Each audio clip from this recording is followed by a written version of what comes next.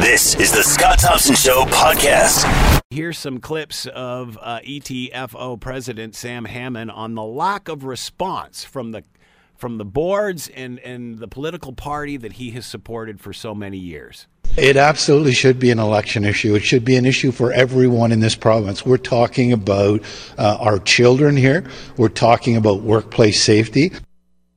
Oh, I wish I had a school bell right now. Ding, ding, ding, ding, ding, ding, ding, ding, ding, ding, ding, ding, ding, ding. Election time. Time to hover up to the table and hold out your hand. Again, taking a very, very, very serious problem and politicizing it to get more cake out of a desperate government. And you know what? Chances are this government's just desperate enough to do it again and again and again. Anyway, let's try to separate the politics out of this and find out exactly why this is all happening. We're bringing in Todd White, Board Chair, Ward 5 Trustee, Hamilton Wentworth District School Board, and with us now. Todd, thanks for taking the time to join us today. We appreciate this. Thanks, Scott. Appreciate it. So why is this happening now? Why are we seeing these reports that, 70% of teachers are experiencing some sort or witnessing violence? Yeah, it's definitely an issue that we're hearing more and more of. As the years go on. We ourselves keep internal data in terms of incident reports, so we've been tracking any type of violent incidents within our schools. So the numbers are increasing. It could, on one hand, be a reporting result. On the other hand, we are seeing an increase in violent incidents. A lot of the incidents tend to be our younger students, a lot of unidentified students with different special needs. So there are complex challenges, but essentially when it comes down to it, our main concern is equipping our teachers, our staff, in order to handle these issues and problems on the front lines. And we've done an okay job at it, but certainly resources are scarce and in some cases require definitely more attention. Why the increase? Why are we seeing an increase in this of late? Yeah, like I said, it's a good question. In terms of why it's happening, it's certainly complex. I know on our end that we are encouraging the reporting process, so we want all of our staff to tell us exactly what's going on, from minor incidents to major incidents, obviously. And then from there, we want to then focus our supports and services. But as you can imagine, and you look at other data over the years, mental health issues are on the rise. You have other special needs that are on the rise. Right now, we have a special education resource rate of about a quarter of our students have some level of special education support. So there are variables that tie together, and across the board, many of these statistics are on the rise. So there definitely isn't one reason, but there's a number of complex reasons that feed the current situation. Why is there not funding there to address this? Yeah, and that's a good question. So when it comes to our classroom teachers, for instance, their main priority, as you can imagine, is teaching the students in their classroom. A number of behavioral issues, violent issues, definitely are a distraction and could take a lot of a teacher's time in that classroom. So we have, for instance, educational assistance, other supports in place, early interventions where we try to assist students to, in a proactive way, solve some of these issues and problems. And really, when it comes down to it, it's those scarce resources. So we do have educational assistance. We have a good allotment of certain social work staff and other supports. But at the end of the day, could we use more? I mean, the answer is always going to be yes. But ideally, we have to make those strategic decisions on where we're going to place those resources. Some have said and pointed to that and you're alluding to this as well, that the integration of special needs with the rest of the student population without the proper support that is needed to do this. Would that be accurate? Yeah, there is a bit of a trend. I wouldn't say or lay blame on special needs, but when you look at the number of students... I don't mean to lay blame on special needs, just on the way it's being managed. Yeah, exactly. Yeah, precisely. So when you look at recent initiatives and numbers, the number of self-contained as classes are reduced, as you said, it tends to be more of an inclusion model, and that's not just an effort by school boards. It tends to be a preference of parents to have students in a regular class versus a self-contained class. And that's understandable. So, and that's understandable, and especially there's a stronger desire for students to be in their home schools, not traveling halfway across the city to a particular program, for instance. So what it does is, as a result, requires us to try to divvy up those resources between the 100-plus schools that we have to make sure that they're equipped. And it really is a challenge, one classroom at a time, to make sure that each and every student has what they require. And of course, with resources, you're juggling it between a number of different classes. And there's a number of different strategies. There isn't a magic solution where an EA will solve all of the problems. And often, it's perceived as an EA is the be-all to end-all of whatever the issue is. But we have layers and layers of different types of supports, and it really comes down to how a student is identified and what their needs are. So obviously, the Elementary Teachers Federation of Ontario conducts this survey. Whether the numbers are accurate or not, it certainly is increasing, and that's an alarming statistic either way. What do they want out of this? How do they feel that this should be solved? What are they asking for? Yeah, and I've spoken with some of our local representatives. What they're pushing is something that, very easily as a board, most parents can get behind, which is increased supports for their students. So certainly as a board, for years, every year, we've been consistent in asking for increased special education support, increased funding for staff, increased funding for other types of services. So that's my interpretation of what they're asking. Certainly, from their point of view as well, it's to allow their members to focus on their main goal, which is the education of our students, and try to eliminate some of these safety concerns and distractions from their ultimate goal. Is this becoming politicized? Are you worried this is going to be an election issue and more of a time to pad contracts than it will to be actually solving this problem? Yeah, and it's a good question. Is it politicized? I don't think anyone's hiding that. I think the timing is quite quite clear. That boy, is it ever! These no one's hiding the fact that this is lining up with a provincial election. So definitely, there's a political component. Does does the discussion lose credibility because of that? Did this just start today? Did this just start this month, this week? I think that's what makes parents and voters cynical about all of this stuff. Well, and I've sat through sessions with parents as well, and they've asked some of those same questions, which is, why now? My child has been going through this for years. Where were the supports 5 years ago? What is it about 2018 all of a sudden that it's the critical issue? It's been critical for a long time. Because every other issue's been padded. I'm guessing. Yeah, so we're narrowing it down. But these are the type of discussions, let's be honest, that we'd welcome rarely going into an election. And my observation is the last number of provincial elections, you haven't seen school issues on the top of the list in terms of no, it's never been the school issue. It's always been about contracts. That's right. It's been about contracts, and they've also, when you look at the timing of those contracts, they've been carefully juggled, around election dates and things like that. So it's definitely, there's a major political component to it.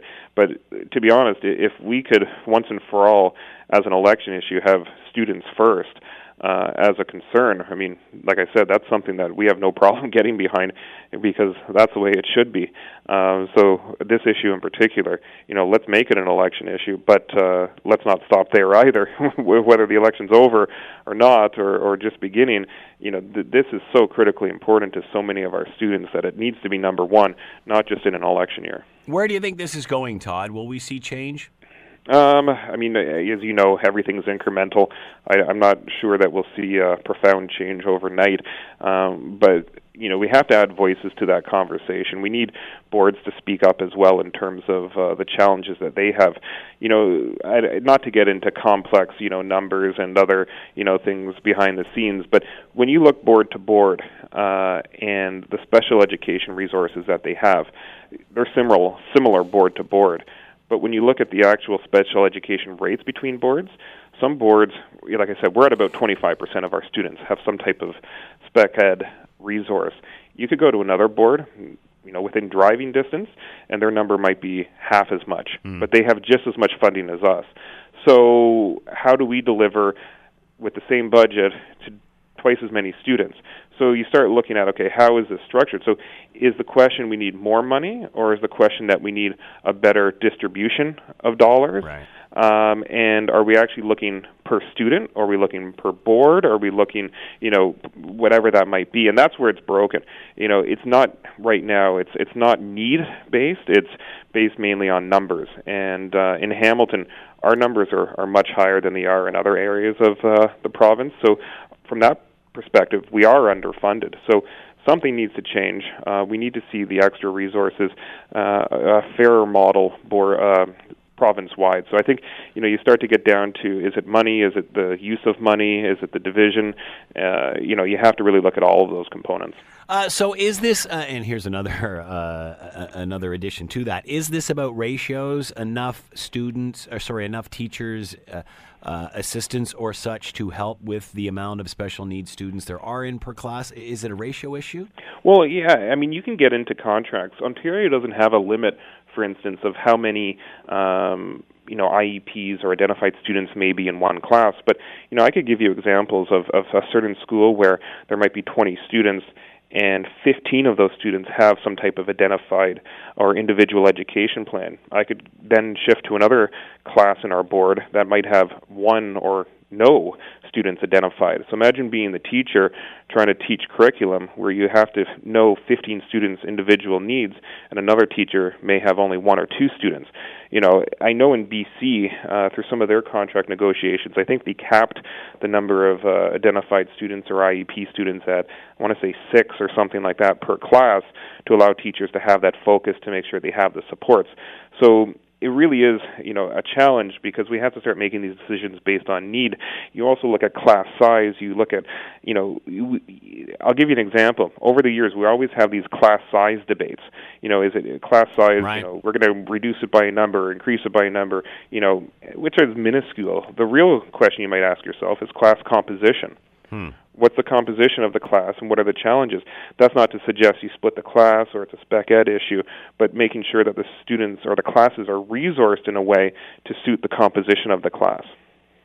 Todd White has been with us, board chair and Ward 5 trustee with the Hamilton Wentworth District School Board. A survey by the Ontario Teachers Union says 70% of Ontario elementary educators have seen or experienced classroom violence. Todd, thanks for the time and insight. Good luck. Yeah, thanks, Scott. Appreciate it. All right, it is 12:25, and I don't doubt this is a problem, and I think it's fabulous the way we are trying to integrate everybody into the classroom. I see it in my 10-year-old's classroom, and it's great to see the way the other students respond to this. So, like anything, it's not just about the idea, and specifically this government. It's about doing it right. We've seen that with electricity. We've seen that with minimum wage. All great ideas. It's just, man, are you doing it right? Are you thinking about other people other than your election result? And obviously, this is a situation that needs to be addressed, and is something that is on the increase. But again, I just find it incredibly rich. And as Todd White said, how often in the last several years have we been going through elections, teachers' contracts, our kids lose extracurricular activities, they go on strike, they do this, they do that, or threaten to. And our kids are used as pawns. And this has been going on for the last several years. Has anybody mentioned anything about the damn kids? It's all about contracts. It's all about labor contracts. It's all about the teachers. It's not about the damn kids. And now it's to the point where Premier Wynne goes up with the suitcase full of money long before the election to get all of these deals done so it won't tarnish her election. She's ignored, she's catered to the teachers' unions at the expense of health care. The doctors and the nurses are all ticked off. And again, I agree there's a problem here. I agree that the majority of Ontario parents support their teachers, support their kids, support their schools. But for this Elementary Teachers Federation of Ontario to come out and say, after being in bed with the government for the last 15 years saying, oh, no, this ain't right. You got to redo this. Using the bully tactics that they do is a bit rich for me. Are you kidding me? Maybe the last 3 times you've shaken down this government, you should have done it for the kids. How does anybody take whatever this union says with any credibility whatsoever? And how convenient around election time, there's the ETFO shaking down the government. We need this. It's for the kids. What a pile of malarkey. You're listening to The Scott Thompson Show, weekdays from noon to 3 on AM 900 CHML. The federal Liberals are spelling out their long-term plan to reform Canada Post today. What will happen? Will we see change? I'm guessing we won't see a lot of anything except the status quo. They have decided that they're not going to continue adding super mailboxes, which they started back in the 1980s because, let's be honest, mail delivery is falling through the basement. The only reason Canada Post is staying afloat, one of the major reasons, is parcel delivery, which is the future, which is what they should concentrate on. Less and less of us are mailing letters. That's just the reality of it all. And, of course, we started with the super mailbox campaign in the 1980s, and then it's sort of been a political hot potato ever since. The last Conservative government finally said, all right, let's just keep moving with this. What's the reasoning for not? And, of course, it became an election issue. The NDP, who were leading the polls at the time, said, we're going to bring back free mail delivery for everybody. And, of course, Prime Minister Trudeau, then the third-place candidate in the election, said, well, yeah, we're going to do that too. And then, of course, got elected. But much like electoral reform, this is kind of out the window. And really what he's done is he's just stopped the progression of the super mailboxes and continued on with some households. And don't give me this malarkey about a senior's neighborhood, because my parents live in the house that we grew up in, and they're the only old couple left. The whole neighborhood is turned over like 2 or 3 times. The school, the elementary school there is right across the road from them, is doing gangbusters. It's all young families in that neighborhood. So it's got nothing to do with old people, because older neighborhoods are now livable with young people. So, I don't know where that excuse comes from. But at the end of the day, what's happened here is nobody's getting their mail delivery back. The 800,000 that lost it in the last go-round, they don't get theirs back. But they're preserving it for everybody else, which, to me, by the fact that they're not bringing it back for everybody else means that it ain't needed. They don't want it. They can't afford it. It's a waste of money. It's a technology that's on its way out, if you could call it that. So clearly, they're not interested in it. They're not interested in bringing it back. So why would they hang on to it? So this is just going to continue on, and slowly, whatever people that are left will slowly lose it over time in different governments, I'm guessing. But to stand and make an election promise that you're going to bring it back for everybody, just like the NDP said they were going to do, and of course, basically just stopping super mailboxes, really, what have you accomplished? Let's bring in Mike Pelech. He is QP, Canadian Union of Postal Workers. Federal Liberals, of course, spelling out their long-term plan for Canada Post today. And Mike is with us now. Mike, thanks for taking the time to join us. We appreciate this today. Good afternoon. So what are your thoughts on what the Prime Minister and the Liberals are announcing here? They're stopping the spread of super mailboxes, but they're certainly not doing anything to bring the rest of us back on. Well, obviously, we're disappointed that the Prime Minister has broken his promise to restore door-to-door mail delivery. About 840,000 addresses lost it, most of them on the day they announced actually ending that program. So that's a disappointment. However, we don't believe the issue is dead. We're at the bargaining table now, and it's an issue on the bargaining table. So, Mike, what do you hope to accomplish this with it being on the bargaining table? You're looking for them to reinstate it? I mean, again, I'll pose the question to you that I was mentioning earlier. Clearly, they're not reinstating it. They're not interested in that. So, what's the sense of keeping a piecemeal operation like this? Well, they may not be interested in reinstating it, but we think that Canadians very much are. And that's the message that they've given with every opportunity, including the task force and the review that the federal government just had at Canada Post. So you think Canadians are interested in investing in an obsolete system? Well, I don't believe it is an obsolete system. You talk about just the volume. Well, those are delivered to the door as well.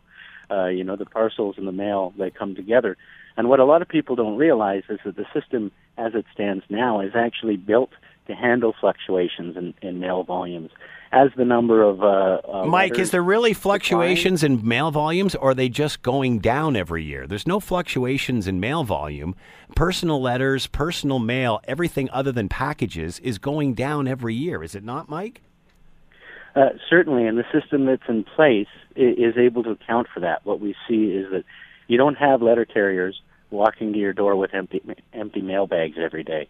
If there's no mail, they move on, and that's built into the system that we have to design the routes. And that's why you've actually seen the number of letter carriers decline in lockstep with the decline in letter mail volumes. So the system can account for that now. So why should some have mail delivery and some not? Well, we believe that they should be expanding door-to-door service as finances allow. This is something that Canada Post can afford to do and should be doing. But it's not a case of affording it, though, is it, Mike? Is it cases of what it's needed? People just aren't using the service as much anymore, other than parcel delivery. I think every scientific poll that's been done since 2014 has said the majority of this country would like to see door-to-door delivery stay. Well, again, we can take polls and tweak them any way we want. What we can't deny is the stat that less and less people are actually doing that every day. Well, of course. Well, people's mailing habits are changing. As you said, we're seeing fewer letters. We're seeing more parcels. But those are delivered together, and so the one can support the other. Again, how do you decide on who gets mail and who doesn't? It's, if you're lucky to move into an address where there's mail delivery, that's what determines whether you get it or not. Is that fair? That's absolutely correct. And people, when they move into houses, they're able to look at the services that are available to them. What's not fair is to yank the rug out from underneath them once people are living there. There are a number of people who really rely on these services. But that's only part of the people that are getting this service. I mean, super mailboxes have been around since the 1980s.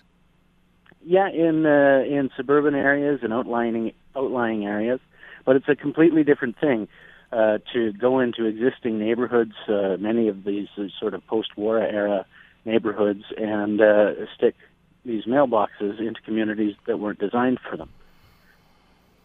I don't know. Does that seem like a valid enough reason to spend millions of dollars on a service that's continually declining? Well, I don't think the service is continually declining. We're seeing people mailing fewer letters and mailing more parcels. All right. Thanks for the time, Mike. We appreciate it. Mike Polesic has been with us, CUPE, Canadian Union of Postal Workers, talking about Canada Post and the Prime Minister's plan moving forward. Thanks for the time, Mike. Appreciate it. Thank you. It is 1:18. Let's keep going here. Let's bring in Christo Avalise, Social Sciences Humanities Research Council postdoctoral fellow in history, University of Toronto, is with us now. Christo, thanks for taking the time. Appreciate it. Thanks for having me. So going back to the last election, the Prime Minister, the Liberals were in third place. NDP looked like they were going to walk away with it. They said that they were going to reinstate, they were going to stop super mailboxes and I believe reinstate home mail delivery. Prime Minister Trudeau said he'll match that and doubled down. And, of course, now he has been elected and says that he's not going to do that. But he is going to stop the continuation of super mailboxes, which I guess has been stopped now for a couple of years. What are your thoughts on all of this? I mean, I think it's a promise broken, and I think it's broken in such a way that it kind of makes no one happy. I mean, there were some people, and I think maybe you have this position that maybe just based on what I've heard that cutting the home mail delivery, scaling it back, is maybe the right thing to do given consumption habits of mail. Mm-hmm. And some would say, well, we should restore it, and maybe the super mailboxes from the 80s should stay, but what was home mail delivery in 2014 should still be home mail delivered today. But what Justin Trudeau did was stop the transitions that were happening kind of during the last days of the Harper government, but refused to keep his promise to reverse those changes. And as you note, that was a promise made with an effort to kind of shore up an anything but conservative vote. Trudeau realized that trade union voters, public servants, were going to be essential to winning, and those people won't vote for the Liberals if they actually run on Liberal policies, but they will if they run on NDP policies in many cases. So that's what they did in that particular case. Similarly with electoral reform, as we've seen, the government, upon winning power, walked back some of those promises. Sometimes transparently, sometimes less so. Was this one unrealistic, do you think, Christo? I mean, I was just talking to the union leader. He said a 2014 survey said the majority of Canadians want this reinstated. Obviously the data's there. Less and less people are using this service. That's why we are where we are, and that started back in the 1980s. The union thinks that this is going to come back, not let alone stop, but come back and reinstate home mail delivery. Clearly, no government seems to be interested in reinstating it. So does that not mean it's done? I mean, why sit on the fence and give some people the privilege and others not? Well, it's costing everyone. Well, I mean, I think the government, again, wanted to take two sides of the same political coin here. And I think, again, they felt if we break the promise but only partially, if we, outright go back to the Harper line, maybe that's worse than actually keeping our promise. I think, is a promise feasible? I mean, Canada is an unimaginably wealthy society. If the government wanted to have an individual mailman drop you off mail 5 times a day, we could do that if we wanted to have the resources. So the promise is feasible. Whether people think it's the best use of Canadians' money, or Canada Post's money is another question. The promise is feasible. It's not like if Trudeau promised to cure cancer within 6 months and, we're just not there. But again, politically, I feel that the government more or less shares the Harper vision for Canada Post, which is to kind of see it as a service in decline. And I think what the union's saying, and the union has its own self-interest in this, is saying that Canada Post has a lot to offer and that home mail delivery, maybe not being as important as it used to be, could still be part of the parcel system. So the debate isn't so much on, is mail traffic going to go up in terms of non-parcel mail, but more the parcel service should go to homes in some cases. Right. And I think that's what they're trying to argue. So, you know what? Yeah. So, and Christo, that's a great idea, but that's called modernizing Canada Post. Rather than trying to hang on to a model that is clearly broken, and the current government doesn't, in the last one, certainly don't seem interested in reinstating any of this, clearly indicating that it is broken with that decision, why not move forward and specialize in packages? Why not move forward in getting people who need door-to-door service, whether it be elderly or those with issues and such? Why not work on a system that caters to those people who need it instead of wasting your money on a blanket system like this that really doesn't do anything? I mean, with Trudeau's response here, he hasn't fixed the problem at all. All he's done is put it on the back burner. No, I think you're right. I think, in Trudeau's case, again, politically, and I think even in terms of Canada Post, even if you think it's the right or wrong decision, pick one of the two streams. Pick the status quo we had and do it and eat the cost, or go in the kind of Harper direction and say, look, we're embracing this new package. I will say that, Canada Post does need to modernize. I mean, some of it's already modernizing now. It's kind of being forced to modernize just by the reality of online shopping and, and things like that. But, the union has made proposals to modernize Canada Post, and, both the Liberal and Conservative governments haven't been willing to listen. But, there's been increasing talk about the value of postal banking on everything from giving access to banking in small communities. In many towns now, a lot of them are losing the one or the small bank they would have there, giving banking access in the community.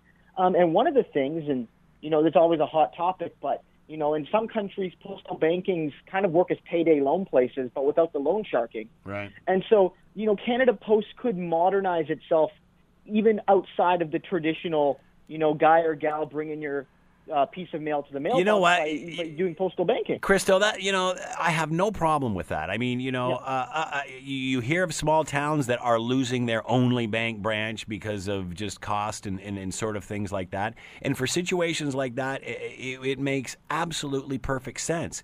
But instead of hanging on to an old model, why don't these people come to the table and say, hey, we understand the way it's going, but we do see a need here. We do see the fact that, there's a postal outlet in every small area that we could be used to supply other services to. Let's scrap our home mail delivery, which is clearly archaic and declining, and then invest our time and efforts into things like this. But you can't suck and blow at the same time. Well, I think in terms of scrapping home mail delivery, I don't think we're there yet. We probably won't be there yet for a while in terms of scrapping it. No, by that I mean super mailboxes for everybody, and then it goes from there. I mean, again, how can you justify paying this service for some and not the rest entirely based on their address? It doesn't make sense. Well, we have services like that all over the country, though. I mean, certain places don't have libraries, but they still pay provincial taxes. I mean, my view on the postal banking, specifically, I think the unions proposed it, but there's actually been pushback by the traditional banking institutions. Well, I guess absolutely. Yeah. Nobody wants to come in and have someone shave their head for them. And I think the two parties that have always held political power have rather cozy relationships with the banks, and I think in many ways. The previous, the Harper era leadership of Canada Post, from the union's perspective at least, they felt that he was there to make Canada Post redundant. He was there to make it to prepare it for privatization or to prepare it for for irrelevancy, and they didn't want to listen to an idea like postal banking because that would instantly make Canada Post a company for the 21st century in some ways. And that could be used, for instance, to lower the cost. But Canada Post is a crown corporation. That increased value from postal banking could be used to, and this is a possibility, cover the costs of home mail delivery. And that's a debate we could have about whether that's the right thing to do. But I think it would be really important. I think it would be really important for the union to decipher what Canada Post can do to survive going forward, as opposed to trying to hang on to what it was. I mean, the ideas that you've raised are all very credible and all make sense. But again, when you keep screaming about home mail delivery, I think that loses credibility. I think people just go, you know what, you're outdated. We don't want to hear your ideas because you're still doing this old one.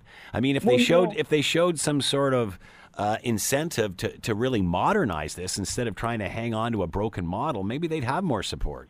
Well, some of I will say that Canada Post, the Postal Workers Union, and in the Public Service Alliance is another smaller kind of postal-based union. Both of those unions have been pushing for years the idea of postal banking, and they've gotten no traction.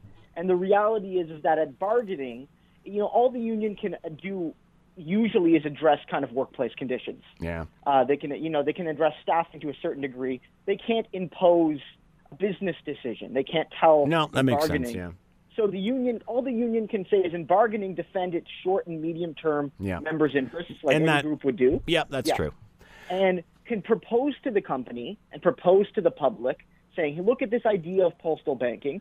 And the company can choose to agree or not. And maybe the company feels it's not the way to go. Maybe they don't like the idea for ideological reasons. Maybe it's a bit of both.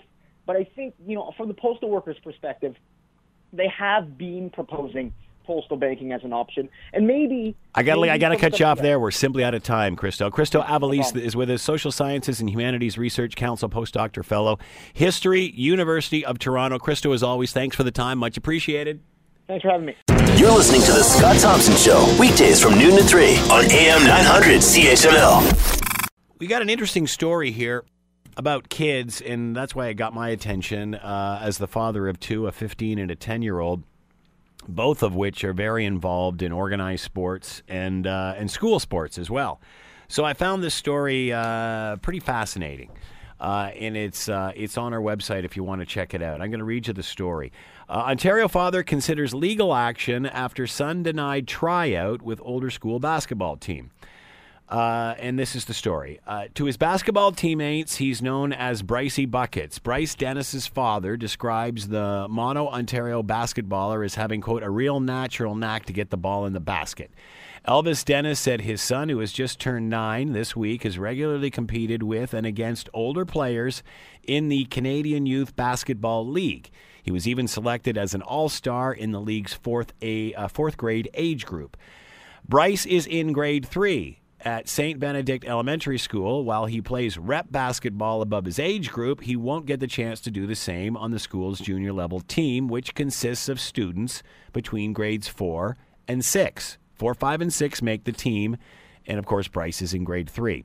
He was denied the opportunity to try out for the team, his dad said. The Dufferin Peel Catholic District School Board said Bryce is more than welcome to try out for the team next year. It's very simple. It's a matter of eligibility based on grade, said a spokesperson. Unfortunately, the student is just not in the appropriate grade to try out, so he is ineligible. The board said there are over 40 eligible players trying out for just 12 open spots, so they have to leave room for those that fit in the age bracket. It's a matter of fairness. So Campbell also suggested that allowing a student to move up to the age group sets the precedent that can make it acceptable for older kids to drop down. That's kind of goofy. No, that won't happen. But I do believe that the board has a point here, and I think the father's wrong. The article goes on to say there is no actual board policy dictating that a younger player can't try out for an older team.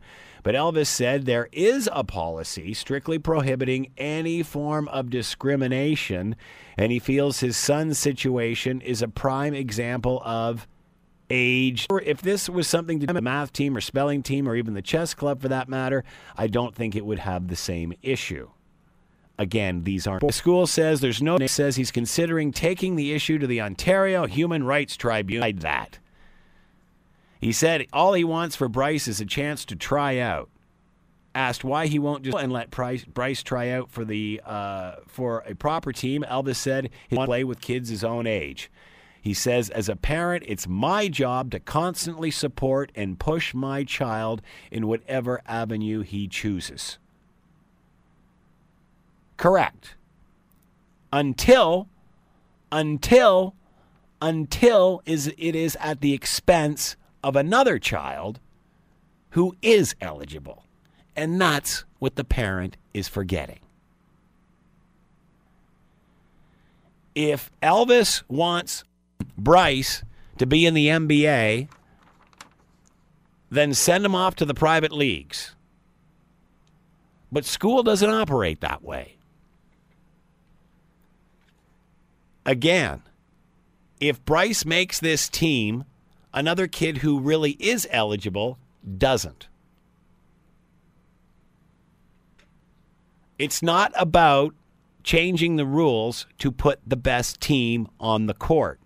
It's school sports, not a rep team you pay for.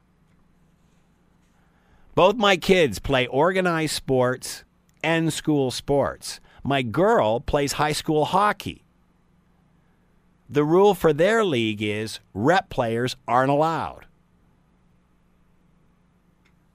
because it screws up the whole league, because some have more, some have less, usually depending around money. So why is this any different? I don't know. Clearly, Bryce has a talent.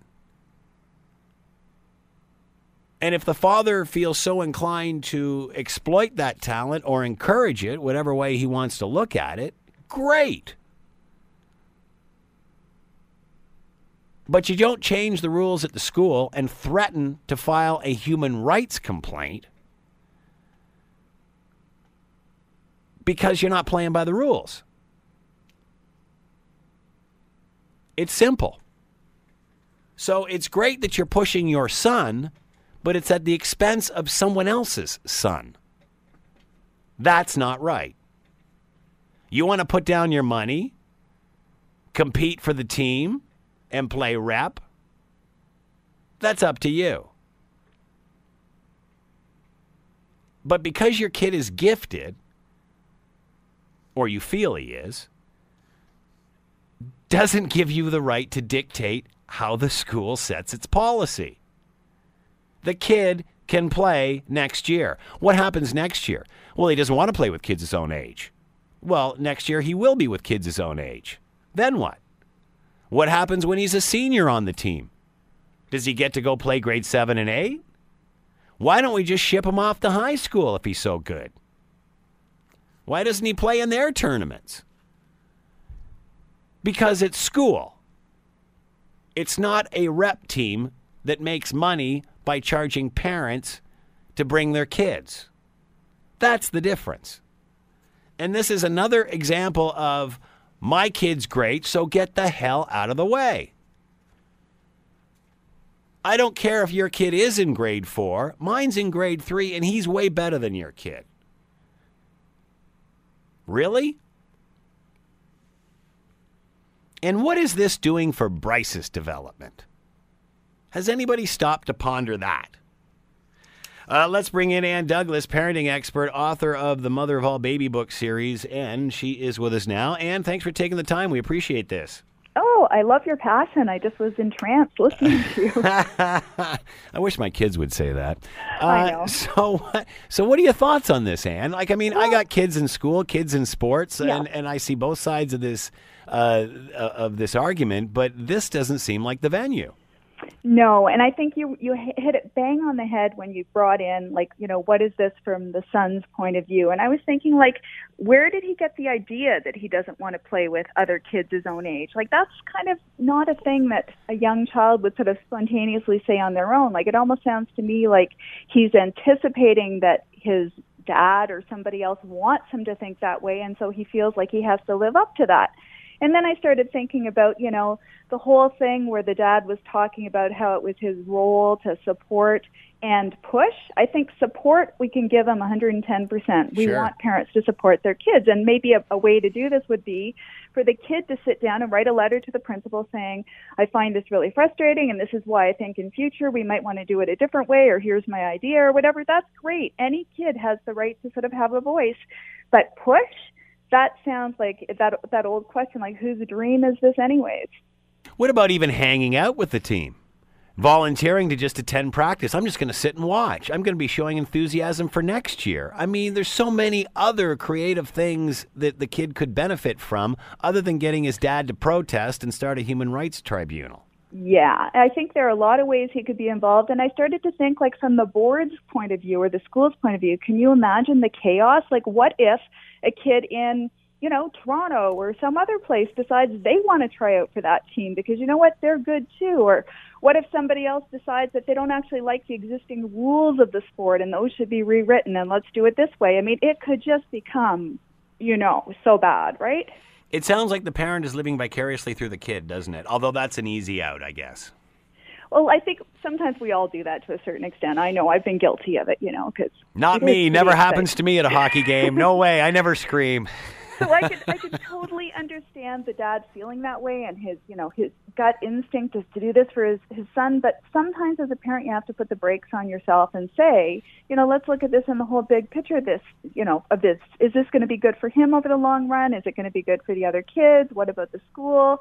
And, that, like you were saying, that whole idea of team spirit, maybe being the helper behind the scenes this year, the kid will be so pumped and so enthusiastic that next year, stepping forward and moving on to that next stage is a great fit.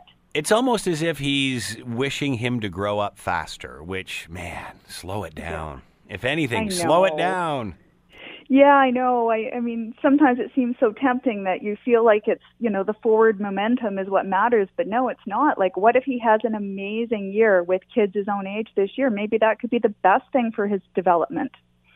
Or even just hanging out with friends his own age. That radical thing of having spare time and just being able to chill, yes. So, how do you think this is going to turn out? I have a feeling that it'll be the usual thing where the entire internet has very strong opinions, and this poor family is going to find themselves being like the poster child for an argument that is being held in many different places on many different things. They'll be poster parents for bad aggressive parenting, you mean? Well, I don't or want the to opposite. I don't want to be that mean, but I think that just, we've all seen these situations play out in one way or another, and I think that, everybody has an opinion. Everybody has, a dog in this game or whatever. So I think that just, maybe it raises some interesting points for discussion. Maybe there could be some other level of school sports, but you know what? I think teachers and volunteer coaches are maxed out already. I don't know if we want to make their lives harder. It's interesting. I've been in scenarios where my kid plays hockey, and there's always a shortage of goaltenders, and the league's just. Well, I shouldn't say that. I'll keep it neutral. It seems that an anonymous child wants to yes, play hockey. Exactly, yeah. And there's obviously a shortage of goalies, so they're trying to bring goalies along. And in two scenarios, there's two goalies that are younger than what the team is. Very similar situation to this, but it's due to a shortage of players. Right. And some are like this kid and elevated and can play, and there's others that can't. And, it's terrible when it goes wrong. It's terrible when it goes wrong. It's great when it goes right, but, man, many times it doesn't. And there's more to being on the ice than just being a good player. Like, there's the emotional maturity piece, too, right? Yeah. And, again, I've often think we come in after a game and there's this poor goalie feeling dejected because – he couldn't stand up to the older players. And I mean, it's great that you're trying to bring him along, but is it worth that? Is it worth, he doesn't appear to me like he's having fun. We all have to learn how to lose before we can learn how to win, but I don't know. To me, it's just, I think we're putting somebody's attention ahead of the kids in situations like this. Yep. So, has the school taken the right position?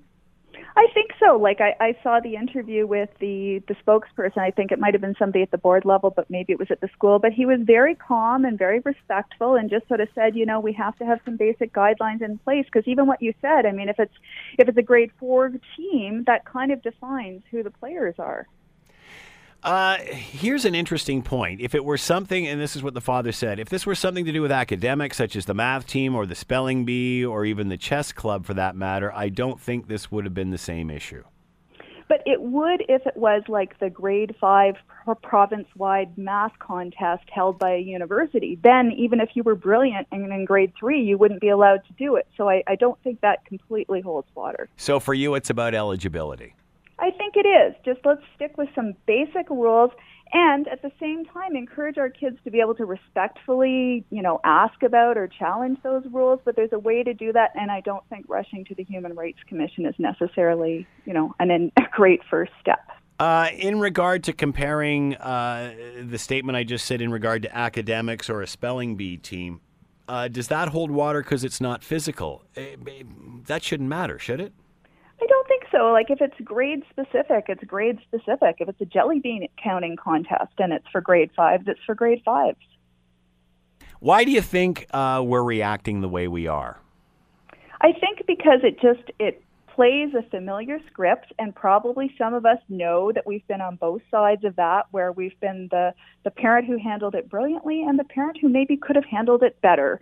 And so sometimes we react emotionally to those kind of situations because we see some of ourselves in that dad.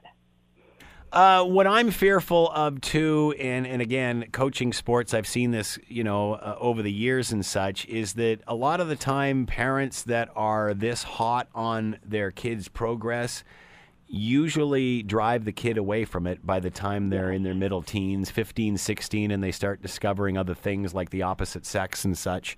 Then they seem to take off. Especially if you've been over-programmed where, it's like a 7-day-a-week job for you. You could be burnt out at 8. So I think that we have to, keep that in perspective as well and realize that if in the end it begins to feel like you're only doing this because you think your parents' approval is contingent on you being a great player, that's a lot of pressure to put on the relationship and on the kid. So do you think this will lead to a change in policy at school? Because lots of times school boards, when this sort of thing starts happening, they'll just, they'll just close up and turtle on these sorts of things. Do you think this will change any policies or lead to any other discussion? Yeah, I think there'll probably be conversations happening because, it always spurs thinking, but I honestly I can't see them changing the policy because it would just be, unsustainable. You could have kindergartens and grade 8s wanting to try out, and what if the whole school wanted to try out? I mean, I guess you could have 4 months of tryouts, but that seems a little bit over the top. What advice would you have for a parent like this? I think just to take a breath and realize that, you don't have to sort of, push or make things happen for your child, because sometimes that sends the message to the child that you have to take over and step in because they aren't capable. And I think you also want to teach your child lessons in humility, that they're part of a team, they're, part of a school or whatever, and that they're just one kid. It's not like they're, president of the school or something, heaven forbid. They're just one kid, and to find joy in that as opposed to feeling like they have to be better and having to, say to their peers, I'm so much better than you, I can't actually play with you. Really? Wow. And there is a lot of ways it can be interpreted, that's for sure. If this does go south and it turns into a social media backlash, and hopefully that won't happen, how does the child combat that? How do they bounce back? Now it's not a case of how great I am, it's now divisiveness. Yeah, and also then it's out there in 10 years when the kid's friends are Googling his name or something, then you have this, weird drama around, your life a decade ago. So always best to keep family stuff off of social media, I say. Good point. Ann Douglas has been with us, parenting expert and author of the Mother of All Baby Book series. Ann, thanks for the time and insight. Much appreciated. Nice talking to you again. Bye for now. The Scott Thompson Show, weekdays from noon to 3 on AM 900 CHML.